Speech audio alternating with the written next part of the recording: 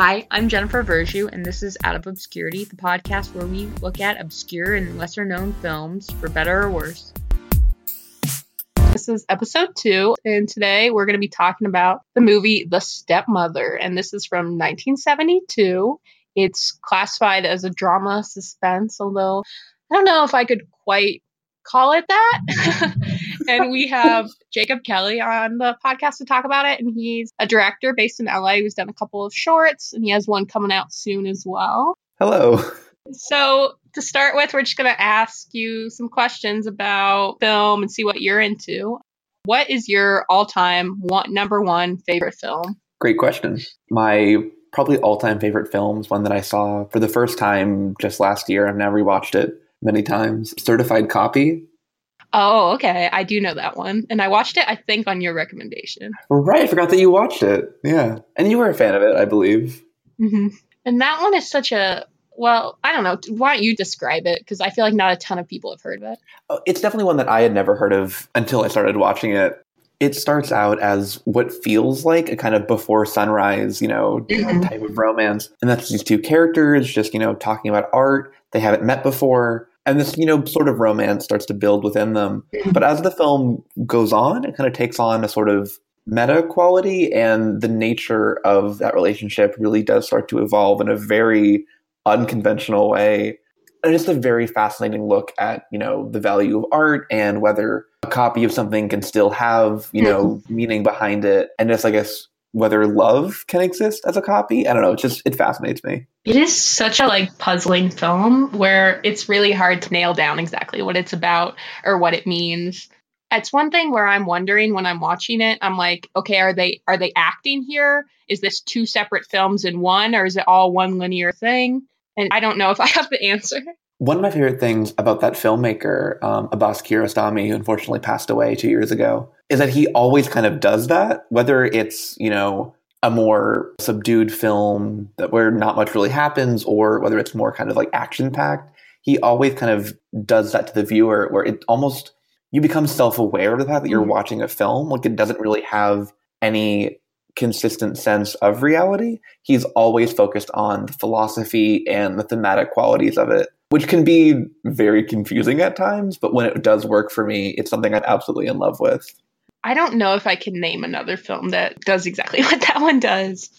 I don't think I could either. Yeah, it's really good. And the performances, because it's pretty much just those two actors, are really great. It is. And Juliette Binoche just kills it. He kills it in everything. But no, that's a good one. I'm glad you said that. Thanks. So, switching gears, what is your favorite Elle Fanning performance? Another great question. I don't know if I'm in the minority or the majority on this, but no, there is a lot of debate about the movie itself. I know where this is going. You already know. I think The Neon Demon is her best performance. I think it's just, in theory, any white blonde actress could have played that role. Mm-hmm. And that's kind of part of it, is that within that industry, women are made to feel as if they are interchangeable. And all these characters in the movie, even look at Elle Fanning's character as if she's some, marvelous thing, when really she kind of looks like all the other actors in that movie. But there's something about her performance that is almost self-aware of that. Like, she knows that she is kind of average, but people have chosen her to be special, and she's going to roll with it. Yeah, I have to confess that I still have yet to see it, because it was one of those love it or hate it films, where people had such strong reactions. I knew that I'd probably hate it, because usually when it's a love it or hate it film, I usually hate it. And then someone told me the very endings, and that kind of makes me lose interest, But I know I need to watch it, because I do love Suspiria, and that film has been very much compared to that one. But it's one of those ones that's a hard sell for me, because it's controversial, it's horror, and it's all aesthetic, I've heard, and not too much content, which is another thing that I'm not always in on. It's an interesting movie in that if I described the plot of it to you, it absolutely does sound like a horror movie. And I suppose it is a horror film in a Italian, neo-realist kind of way. But while you're watching it, that is not a horror film. It really is just a incredibly tense drama. Mm-hmm. And it really isn't until the end where any of the horror elements really come into play. Most of it, I think, is just feeling uncomfortable, but in an exciting way. I think my favorite Elle Fanning performance is probably the Sofia Coppola film, The Guile, Oh, great pick. because I think my favorite film that she's in is for sure 20th Century Woman. I love that film, but I think the strongest performances in that film belong to probably Greta Gerwig and Annette Bening. Yeah. But I feel like The Beguiled, it's different than I feel like we've normally seen her, which I like. Like she's not kind of like this like little precocious, like little like kind of girl, but she's very bold in that film, and she's just very aggressive, and Yeah. it's just a really fun role, and it's fun to see her take that on, even though it's not the biggest part in the film. And I think she has really good chemistry with everyone there. Mhm. And so I really enjoy her in that film. I think she also in that movie does the very impressive thing in that she is so funny to watch, but she takes her own character completely seriously. That is true. She's not making fun of herself, for sure. And that gets the bigger reaction, I think. Like, it wouldn't work if she was, trying to be ditzy or whatever. Like, she really believes in her actions, and that makes it all the more entertaining to watch. I agree. I am so obsessed with her. I think she's gonna win an Oscar in the next, 10 years. It's crazy that she's younger than me, and it just makes me feel sad about my life and career. She might even be younger than me. Yeah, she probably is. She's probably, the same age. And I love it when people who are the age play that age. Do you know what I'm talking about? Yeah, because you have so many actors who are 25 playing teenagers, Mm-hmm. or even 23, like Saoirse Ronan. And I mean, they still do a good job, but there's something a little more authentic and kind of realistic for sure about seeing someone who's 17 play a 17-year-old. Mm-hmm. So it's kind of nice that someone that young is still that talented and that can do those roles. I just saw her in a film by Reed Moreno. Oh, the Sundance one with Peter Dinklage. Yeah, and that was really interesting. I thought she was really good in that because it's her and Peter Dinklage 90% of the film. Mm. And she's fun in that film. She's fun and interesting to watch, even though it's not her best film, I don't think, or her best role. It's fun to see her interact in that film with him because they play two polar opposite characters who would never interact if the world hadn't. I never think of them being in a movie together, but I can't wait to see it now. It's weird because they don't exactly have chemistry, but that's kind of the point. So it works. The lack of chemistry makes sense in the film. Yeah. And they work around it because their characters work around it. But yeah, I'm obsessed with her. She's probably the only actress I really, really like that's, below 30. Yeah, it's good for you. So what is the last movie that you saw in theaters? It was a young adult adaptation called Every Day. Oh. I think it's actually gotten some traction lately on social media. One critique that I had with the book, and a little less so with the film, but applies to both.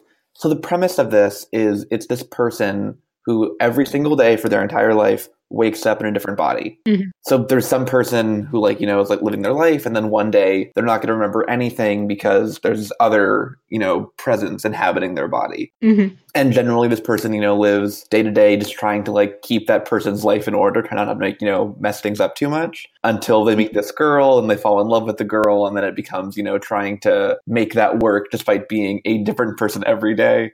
And there's something, though, about the premise that inherently should be kind of gay. Yeah. In that it's this person who has no gender. Yeah. And there's no concept of that. And they even, in the film, have a line where the girl asks, this character, so do you feel like you're a boy or a girl? And they say, yes. Mm-hmm. They're comfortable in both. Yeah, so in theory, it really should be, and the author of the book is gay, David Levitan. It should be much more of a gay narrative than it's presented as. In that, in the casting of the film, even though it's supposed to be random every day, it's almost always a guy. Of course. And she only kisses a girl once, and it's kind of an awkward moment. But but I do think, though, the book narratively it got a little repetitive, whereas the film I was properly invested, from the very beginning. It really. For this kind of sci-fi, I guess, it really established it really well. And I really felt even though we see this person played by, a dozen different actors, they all really were giving a good performance. I really had a sense of that's who this person is. Okay, so it felt consistent with that character each time, even though it was a different actor? The second they said hi, I was like, yep, that's you. And it really worked for me. So I was really impressed with it. And then even... the whole ending kind of sequence of it where some, kind of moral conflicts come about. I was actually almost crying. It was really, sweet towards the end. Yeah, I guess I'm so biased, I feel like, against YA. Like, there's just something that even when I was a teen, I was like, "Oh, this is so cheesy." But I feel like I need to give it more of a shot. Because there are definitely some good stuff that come out of it. Is it John Greeny in the style? It's a little John Green, is what I was about to say. I think I always have a soft spot for these kind of young adult novels. I don't love John Green's particular brand of doing it, but I saw like Everything last year, and I'm going to see Love, Simon this year. I think all these movies, are they amazing? No. But there's something about them that I just find really endearing. And I think this one in particular is one of the better ones I've seen in a couple of years. I'm just like curious, does it get into like race at all and what it's like to live one day white versus one day black? Because that would be kind of interesting. Yet again, I mean, not really, to be honest. Like it doesn't get into like, that element of it. But in the book, because it's still written by a white man who at the time was not super self-aware, characters would be described and it would say like, today I am, like a tall boy. And the next day it's like, today I am an Asian girl. And it's like, okay, so when we don't get race, we know that it's white. And when we do get race, we know that it's not white. Even though it's just like raceless, sexless figure, we always kind of understand, but it's actually a white person. Whereas in the film, the casting was much more diverse, and it really did feel like it was a truly unidentifiable, person. Well, maybe I will have to see it because it is playing in town. Well, maybe you should. What is not playing in town that I really wanted to see, and this is the last movie that I saw in theaters, I had to go to the next city, was Annihilation. Yeah.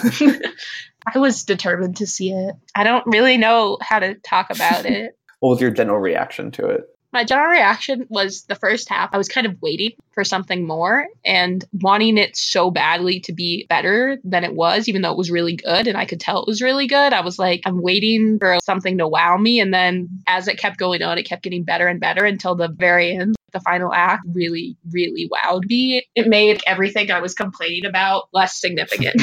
I left the film definitely sort of in awe and just, it was so beautiful, but it was also very terrifying. Very terrifying.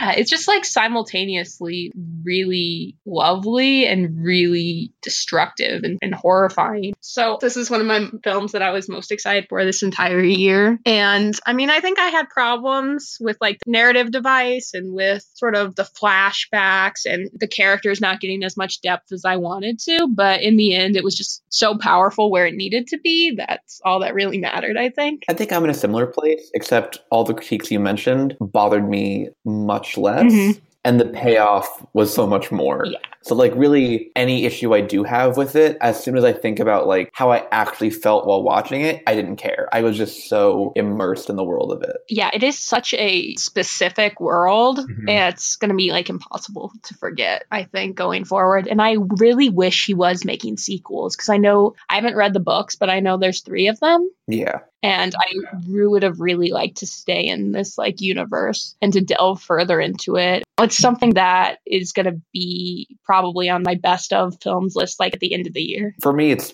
my number 1 of the year, so I'm definitely into it. It's my number 3 of the year, but I really liked Paddington 2, and I couldn't take it off. And then this film I saw at Sundance, The Tale, is my number 1 right now. Right, I am looking forward to that one. Yeah, Laura Dern is very powerful, although it's going to be a TV movie now, which is kind of a bummer because I feel like they could have gotten an Oscar for Laura Dern. HBO buying it out wasn't the best thing that could have happened to her. But a lot of people, I think, will see it on HBO because I don't think it would have ever gotten a wide release because it is very hard to watch and it's very touchy subject matter and difficult subject and depiction it's rather graphic, to be honest. So I don't know that as many people would have seen it if it came out in theaters. Yeah. I don't think it would. I think it would have been strictly LA and New York. And I think she'll for sure win an Emmy for it, which is good. Yeah.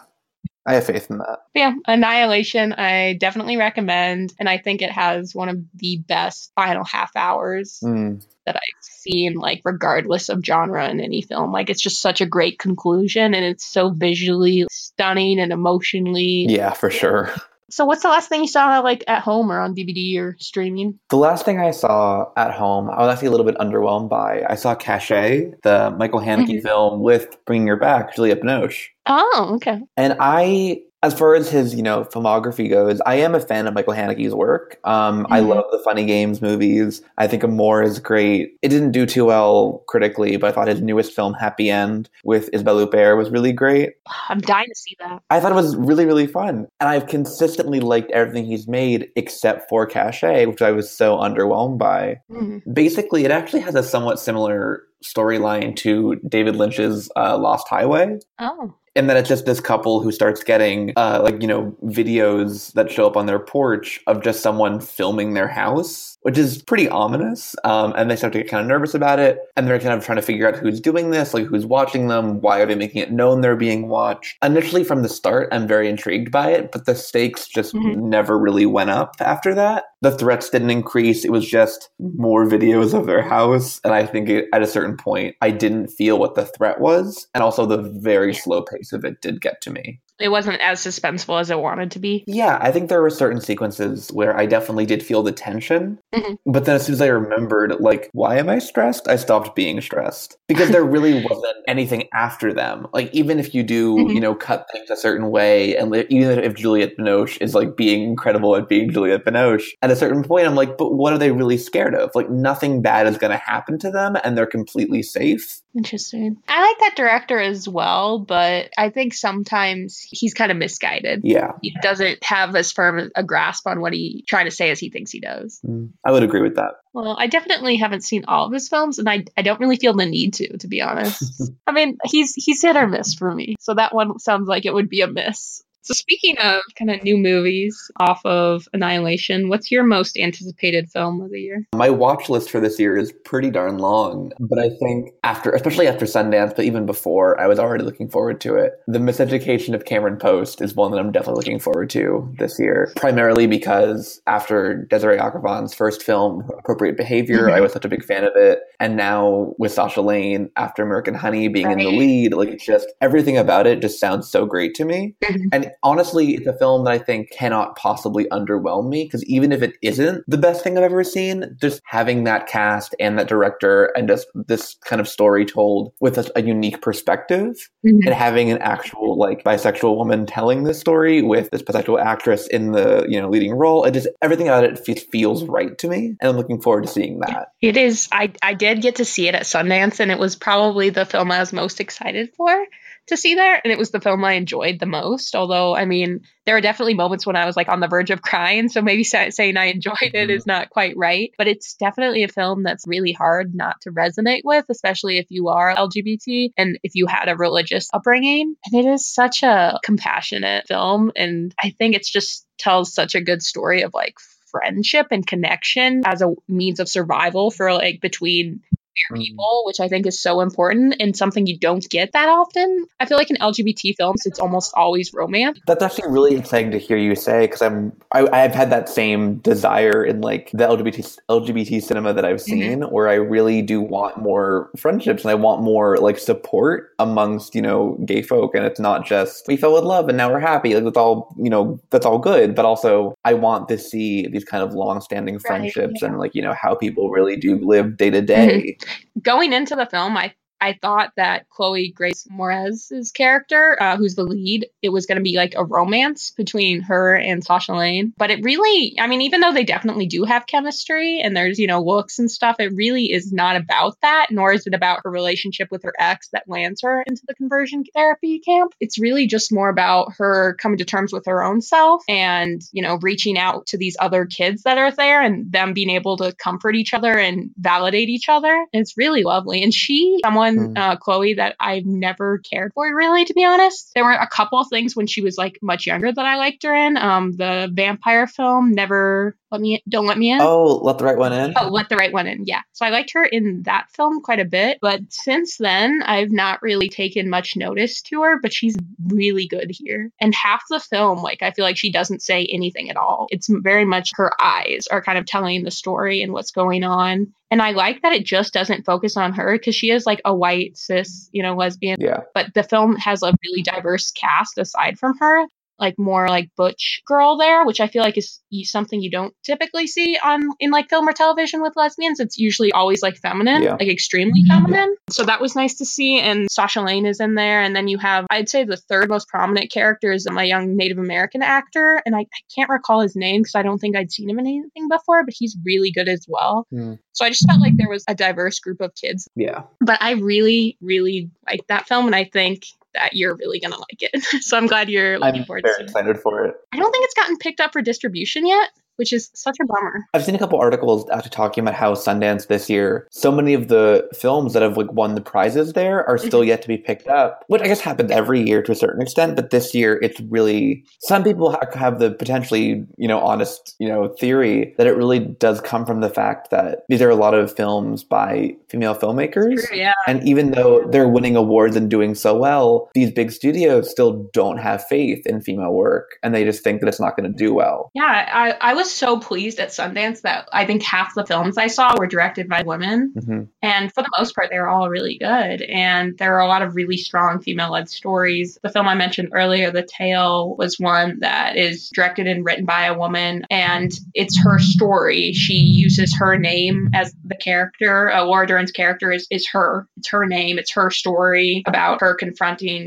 sexual abuse in the past that she had sort of buried and dealing with her memory. But yeah, it's been really disappointing. I think that a lot of the films that I really enjoyed there, and a lot of them that are female-led, have not been picked up quite yet. But hopefully they'll get around. A24, someone will get them, at the very least Netflix. Yeah. But I feel like based on what the producer said in the Q&A at Cameron Post, they are like talking to people and they are trying to get it seen by as many people as possible. Because I feel like it's a film that, people are going to love it in New York and LA, but I think it's a film that really people should see in more rural areas. That's who I think kind of needs the film more too. The book was set in Montana because it's based on a novel, and the film doesn't make specific mention of Montana or anything, but I definitely could see this film like resonating more with people who like live in more rural areas and communities like Montana. So my most anticipated film of the year is probably, you know what I'm gonna say? I'm gonna say Disobedience. Oh my god, I forgot it was Disobedience. That's my number one. It's the number one. Yeah, Disobedience.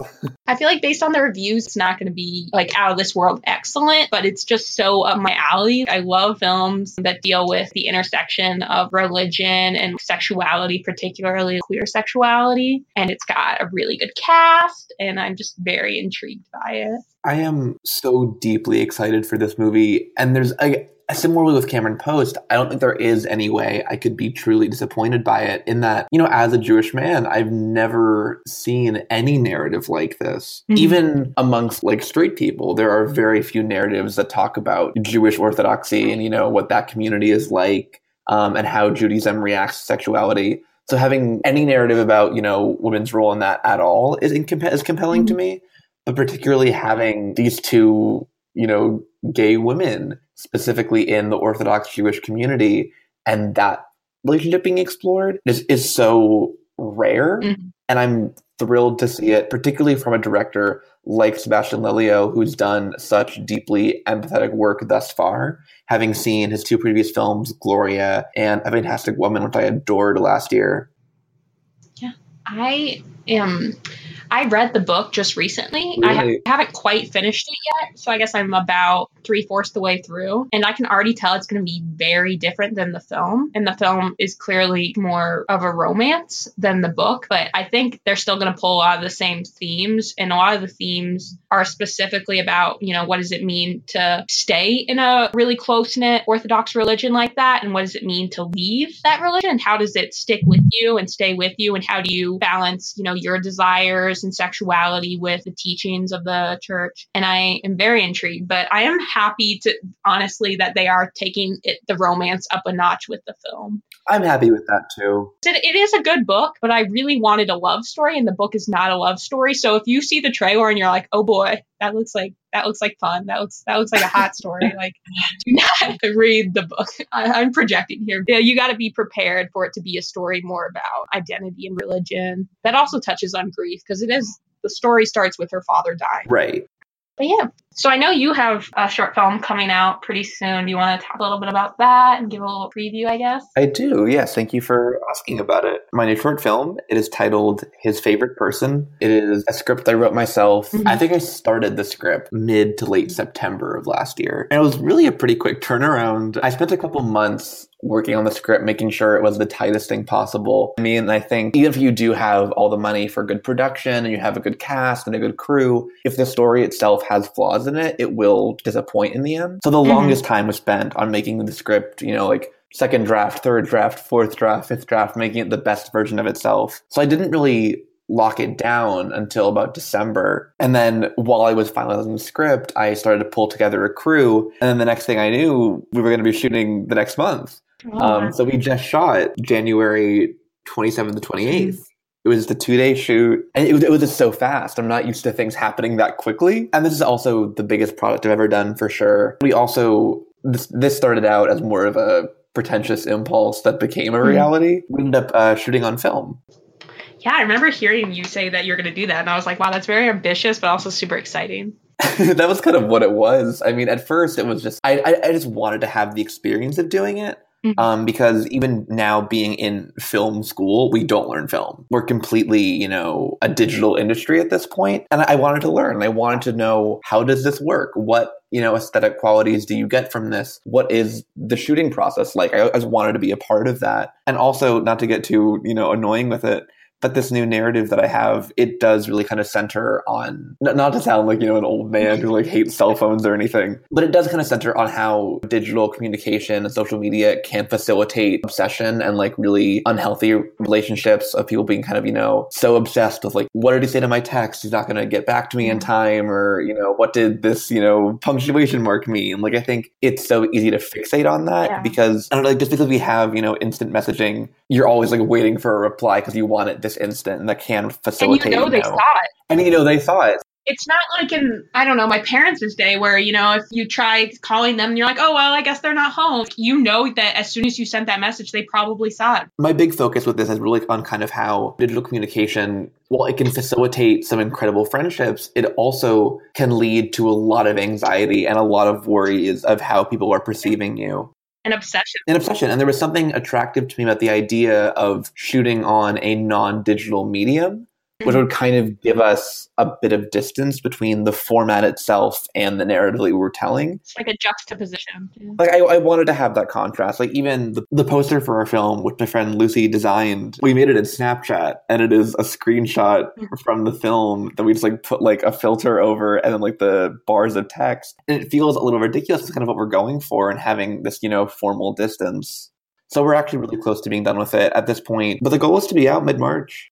Oh, well, very cool. Well, then there's a possibility that it might be out by the time this airs. So if it is, I'll put a link in the description to check it out. Well, thank you. Okay, so let's get down to why we're here and talk about the Stepmother, which is, well, I'm going to read the description off Amazon first so that people can get a sense of what we thought we were getting into. Margot is driving her husband insane with jealousy by having affairs with his clients, but she pushes everything too far when she beds her stepson. Is Margot just a woman with insatiable and twisted appetites, or someone with dark plans? Which I don't know if that totally fits the film, to be honest. I don't think it does. Yeah, it feels like I thought this was going to be a little more saucy and fun than it was. Yeah, I think before we can even get into the film, we have to kind of look at the way it was marketed, even though we weren't, around in 72. Yeah. That's the fact that it's called The Stepmother. If you had me watch this movie and then give it a title, I would not think about that character at all, let alone her relationship to this, boy. He doesn't even show up until halfway through. Over halfway. He doesn't. I have that note written down. I was waiting the whole movie. I'm like, who is the stepmother? It really did not make sense. It's not till the last half hour we really get to see this woman interacting with this boy. And even then, she's not really the protagonist of this narrative. I'm looking on Letterboxd right now, and the little, not log line, but the promotional thing is, she forced her husband's son to commit the ultimate sin. No. That's not what the movie's about. Yeah, in my opinion, the film is about a man's like sort of insane jealousy, or men in general's insane jealousy, because there's All another men. character sort of out of left field who also has a similar problem about having to control women. And the idea is like they're blaming women and their sexuality, but I really don't think that has much to do with it at all. And she's not this crazy, sex-crazed character that the scripture makes her out. This really was a desperate attempt at marketing. I think this is a film that really wanted to be like a kind of raunchy, like late night movie that like all the men and their friends are going to go out to see and maybe drag their sad wives to. Yeah. Because really, like, on the poster, you know, with that tagline, not only are they shaming her, but they're trying to make it sexy. Yeah, it's not fitting to the film or fair to the character. Not that the character was super well written, though. Who was? I want to start off with talking about the first 5 minutes. There's so much happening. So here's what happens in the first 5 minutes. So Margot, the main character, is having a dream, like a sexy dream. Was it about her husband? I'm not totally sure. I think it was really unclear. I think it was. So she's having just like a nice dream, and then she wakes up and is sexually assaulted by a man, which was not the first thing I wanted or needed to see, and it really didn't need to be part of the plot. So that's just upsetting on another level that we can talk about, and it definitely did not need to be in there. And it just goes to show sort of the way they valued women in this film. But so she's sexually assaulted. Then the man is leaving the house when her husband comes in. And we're still on like minute 3 here or something, okay? So she's not witness to this, but her husband freaks out, and he recognizes the guy as someone I think he did business with, and he strangles him and kills him. And then he loads his body up into the car and starts driving off and buries his body. And there's this like really like weird kind of funky music playing. So that's the first 5 minutes. There's also a random other murder happening when he's burying the body. I don't think that counted as the 5, or I would have said it, but yeah, that's definitely worth talking about. As he's burying the body, another murder happens right next to him, also of a man who's really jealous about his girlfriend supposedly sleeping with other men. It was a lot to take in. Really, the first 5 minutes, narratively, it was not working for me, but I was actually kind of drawn in by this almost like, I thought this is a weird comparison, but, you know, De Palma's version of Carrie. Yeah. Like handheld, like, you know, kind of chaotic camera work, particularly in like the strangling scene. Mm-hmm. And for a time, I was actually kind of into that. And I'm like, okay, this is not like any 70s film that I've seen. This is really, you know, electric and it's, you know, wild. But then I realized, I think it was just because of how low the budget was. I don't think it was a stylistic choice. I think it was just like a DP who wasn't very confident and didn't have much going on. So it's like, I'm just going to film whatever's happening and follow it along. Mm-hmm. And the editing in this was just not working for me. The very questionable freeze frames. Yes, and the noise it makes, the little... I can't even do that noise. I'm trying to... It's like a rattle. Yeah, it's like a... I don't even know. Like that. And like these digital zooms. Mm-hmm. Like not in camera, but like in editing. Like, let's punch in right now. And it makes you... It's like a weird like iMovie transition. It's a very bizarre kind of thing to see. It was not well edited at all. And then when the opening credits were happening, it kept cutting from like... I'm familiar with the technique of intercutting between opening credits and like, you know, action happening in the movie. So we see him like, you know, put the body in the truck, you know, we cut to black and at the credit, and then we see him burying the body and cuts to black and at the credit. And then the credits, they go on for a while as it is, but then they stop for a full minute and then come back, and they're just like playing while the movie's happening, and it really just, I don't know what it was supposed to be. It was just bizarre. So this movie was nominated for 1 Oscar, and I want you to guess what it was nominated for. Did not win, and it wasn't nominated for like a big one. It was a big category? No, it wasn't a big category. I would guess production design. No, it is best original song for that song that plays when you're cleaning the body up. Oh, yeah. Oh, no. It's a banger. It's a banger. Everybody go listen to it. Everybody don't listen to it.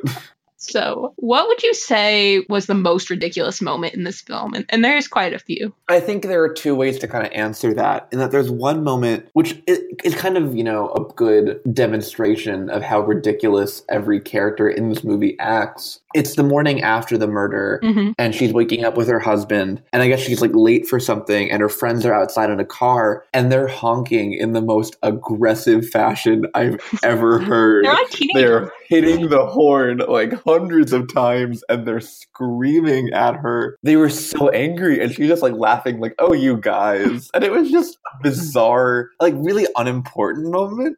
But I think it really demonstrated how people in this movie don't act like people. That is true. It's like a combination of weird genres. I think the most just cheesy, ridiculous, corny thing that happened that I witnessed was after they pick her and her husband up for this, they're going out to the beach and to the beach house, actually, of the guy who got murdered. And there's just this scene of them at the beach. Well, first of all, it's shot and the music playing is like teen beach movie, 50s, 60s teen beach movie. And they're just jumping all around. And all of a sudden they just have like little flutes out and they're playing little flutes. Oh, I wrote down the flute moment. That was something. I think, speaking of music in this film, that is the worst element, I think, of the film. Not even with the way they treat women, and because they all go from like this really intense, almost over the top, suspenseful music to this really fun, like beachy, like cowabunga music. And then every time the son, who is Mexican, the stepson, they play this super stereotypically like Mexican music every time he's on screen. We haven't even gotten into like. Not only is this film profoundly sexist, but it's also just a terrible embodiment of like the Latin lover stereotype, in that it's like this like, deeply passionate, Mexican man who would kill for his woman, and then even with the son, who's like a really average kid, but is thrust into this same kind of dynamic. He's like, controlled by lust. I'm horrified that I forgot. I think on like an actual narrative level, my most ridiculous moment would have to be the second murder that occurs. Oh, yeah. I shook my head pretty hard on that one. These two characters, though the husband who killed the man earlier on is now plagued by guilt. And one of his friends is like trying to comfort him in a very strange way. And they're on a roof, as people do. And they're talking, and the husband, I think his name is Frank. He's, grabbing his head, and he's like, oh, I feel awful. And his friend is like, Frank, it's gonna be okay. Like, what are you doing? I mean, ever since, so-and-so died, it almost seems like you're the one that did it, like totally oblivious to it. Oh, and Frank is, freaking out and like, screaming. Oh, and he thinks he slept with his wife too. So that's another thing. He's jealous, and everything is a mess. And then he just like waves his arm, and then this other man stumbles and falls off the roof. It's so dramatic. And he's like, like he had no idea that he pushed him. And then he just screams. Oh yeah, it is the most over the top reaction to. And then the fact that he doesn't get arrested immediately is like because the cop already knows that his one friend died. Okay. And now another friend dies, and he's the only witness, and it's very obvious that he got pushed off and didn't fall. Like, I really thought he might be in jail in the next scene. Oh God, it's clear this film wants to be a lot of things that it's not. But one of the structural things that it does that should have worked, but didn't quite, it cuts between, this group of friends and their many murders to these two officers who are trying to figure out what's going on. And these officers, I couldn't figure out why these scenes were as boring as they were. I think it's because they were just so bad at their jobs. Like, you're right. Like, they really should have caught these people, but they're just, like, looking at clues that don't go anywhere. And it's all, like, red herring after red herring. That was just so dumb. Oh, my gosh. Also, just, like, a little sidebar. Has nothing to do with the narrative, but there's a character named Goof. So I just want to put that out there. There is a character named Goof who is a porn director. Yeah. Well, which is like another weird detail in this movie. I would love a film just about him. I want a film about Goof and his wife Rita. Yeah, now that's interesting. PTA can direct. There's just something so bizarre about how there are these moments like the murders that are so melodramatic. But one thing I noticed later in the movie is that not one character ever really grieves. No. Like their friends. Well, the wife kind of, but then she seems like she's into. Well, the wife of the second man who got killed, his friend, kind of seems like she's upset, but then she seems like all of a sudden she's really into Frank.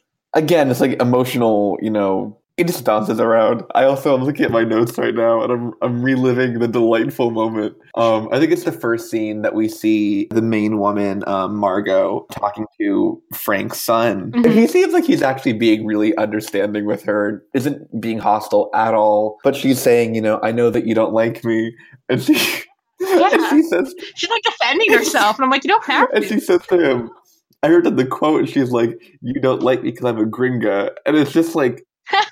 It's just so awkward. And like he doesn't care. No. It's so weird that there even is a sexual component between them because it doesn't seem like either of them really like the other. There's no chemistry. No. And leading up to that, even though Frank is convinced that she's been cheating on him, she hasn't. She was assaulted, which the film never even really deals with at all. She she herself even downplays it. There's a moment where she's talking to one of her friends about it.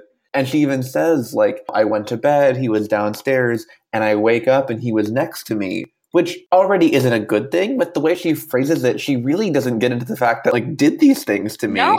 It's just like he was there. And her friend even, like, rolled it off and it's like, oh, that happens.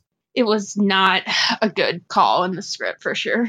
What would you say was the intended audience for this? Like, who were they hoping would see this film when they made it? I think I tried to look at this director's other work, and none of it is well regarded. Like, it's all really considered to be like the bad B movies, Yeah, but it's not even like trashy or fun, It's not that fun. Like, it's not. I don't know if this really answers the question, but I think there are a lot of people, particularly I think in the 70s, when like cultural shifts are a little bit different, who like wanted that level of like, raunchy, sexy, fun, and excitement. But they didn't want to feel like they were dirty. Or they didn't want to go to like see like the Mondo movies. They don't want to see sexploitation. They don't want to watch what they think is like trash. So I think this is almost like the high class version of that. That is an interesting way to look at it. I think it appeals mostly to men, obviously. I don't think really any film made at this time was like meant for women. I think everything was kind of like made for a male paying audience. But I think this definitely was meant for,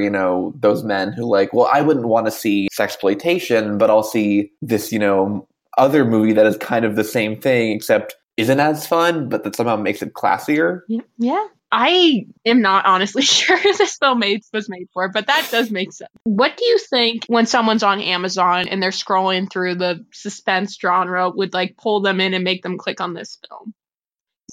There's not a lot of reviews on Amazon for sure. But they're there. There's a few. It's like, what do you think the main draw is? Like when you're just like looking at the poster description or whatever on Amazon? I myself, did this when you mentioned options for what we could, watch and talk about. And I think for me, most of the things that end up on Amazon Prime are either new releases or, a couple years ago, or at really the oldest thing that there's a lot of are like 90s classics. Mm-hmm.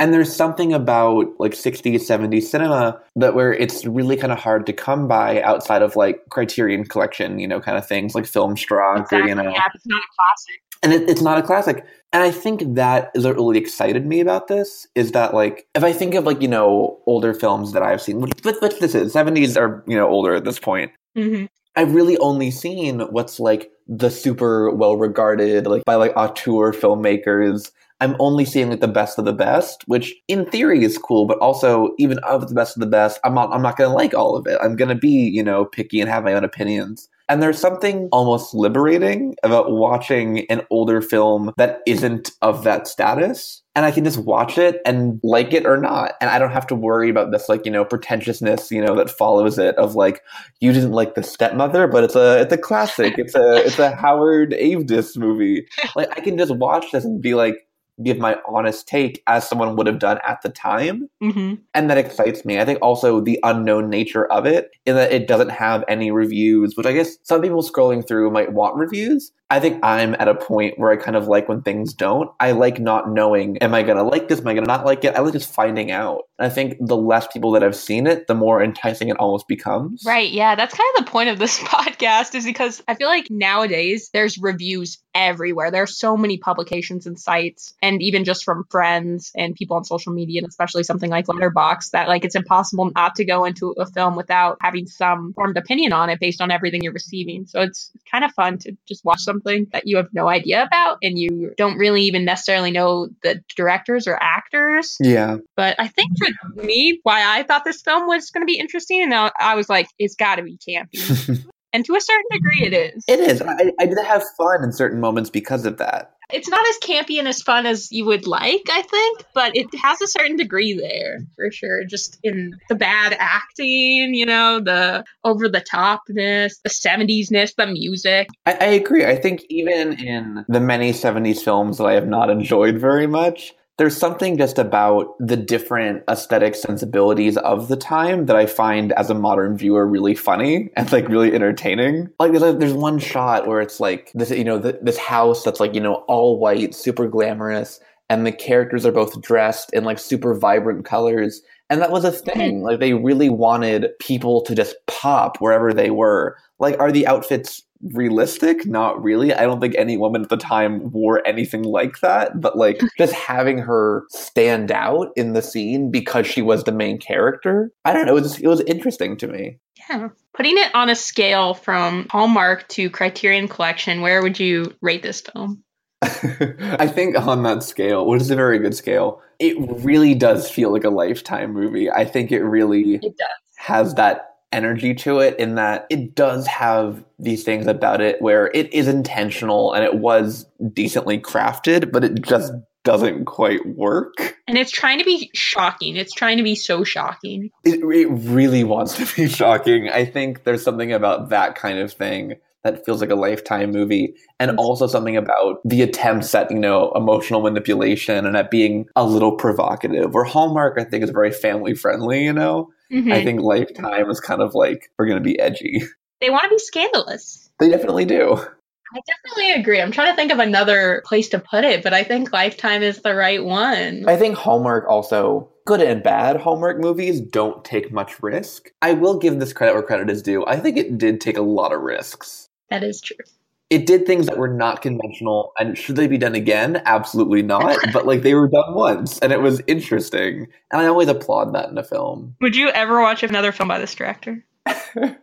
By choice. On my own, I would say no. But I think if I knew someone who was like, oh, there's this really crazy movie, and it's by this director, I would say, I don't trust him, but I'll give him a chance. I do think, as bizarre as his direction was, I think with a more kind of campy, ridiculous narrative that wasn't so deeply sexist, I think it could have been a more engaging movie. I will say there were parts that were less sexist than I anticipated based on the description, though. I thought she was just going to be this out-of-control sex kitten, like purposely driving her husband to murder, which is not the case. I feel like her husband is more the antagonist than she is. I would agree. Up until like the first hour, at least. Because things get a little murky with the stepson, which I feel like is... I just didn't feel like it fit what came before. Up until then, she's a pretty reasonable gal. I would agree with that. I think she really... You're right. It did feel so sudden when it started to kind of make us change how we viewed her, because she was a really good person and seemed very rational throughout.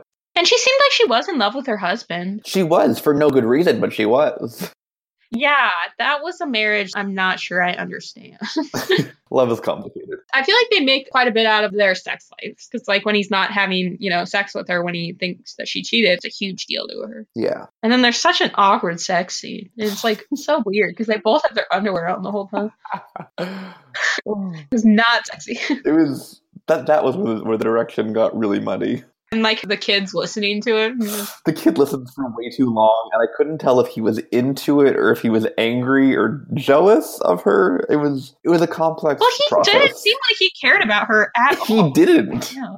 It is a bizarre film, and not one that I sort of feel the need to revisit ever.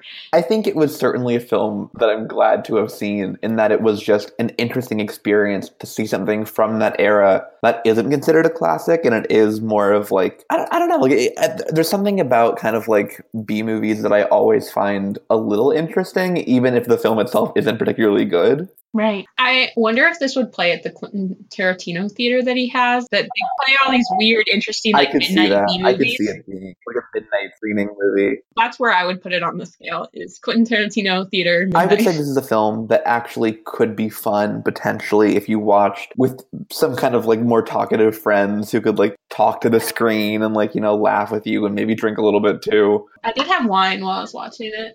I was like, you know what? This calls for it. After that 5-minute mark, I had to pause. And I was like, I can't do it. But yeah, I don't know. I wouldn't recommend it firmly, but if you are going to watch it, I think the best way to do it is with friends and being in the mood to kind of like laugh at something. I agree. Although I wish the film didn't make it so hard with the like violence against women and sexual violence against women, because it just feels like it didn't need to be there. It did not. So the final question I would ask is, do you think this deserves to stay in obscurity or not? I think it firmly deserves to stay in obscurity. I'm happy that it exists to a certain extent. It's nice that it's on Amazon Prime. I think it should remain not a gem, but like a hidden little thing that you can stumble upon one night by mistake and watch part of and stop watching. I think that's the best life for this movie to have 46 years down the line. I don't think this ever needs to become the next, you know, revamped classic. No. A reboot. I'm trying to think who would star in the reboot.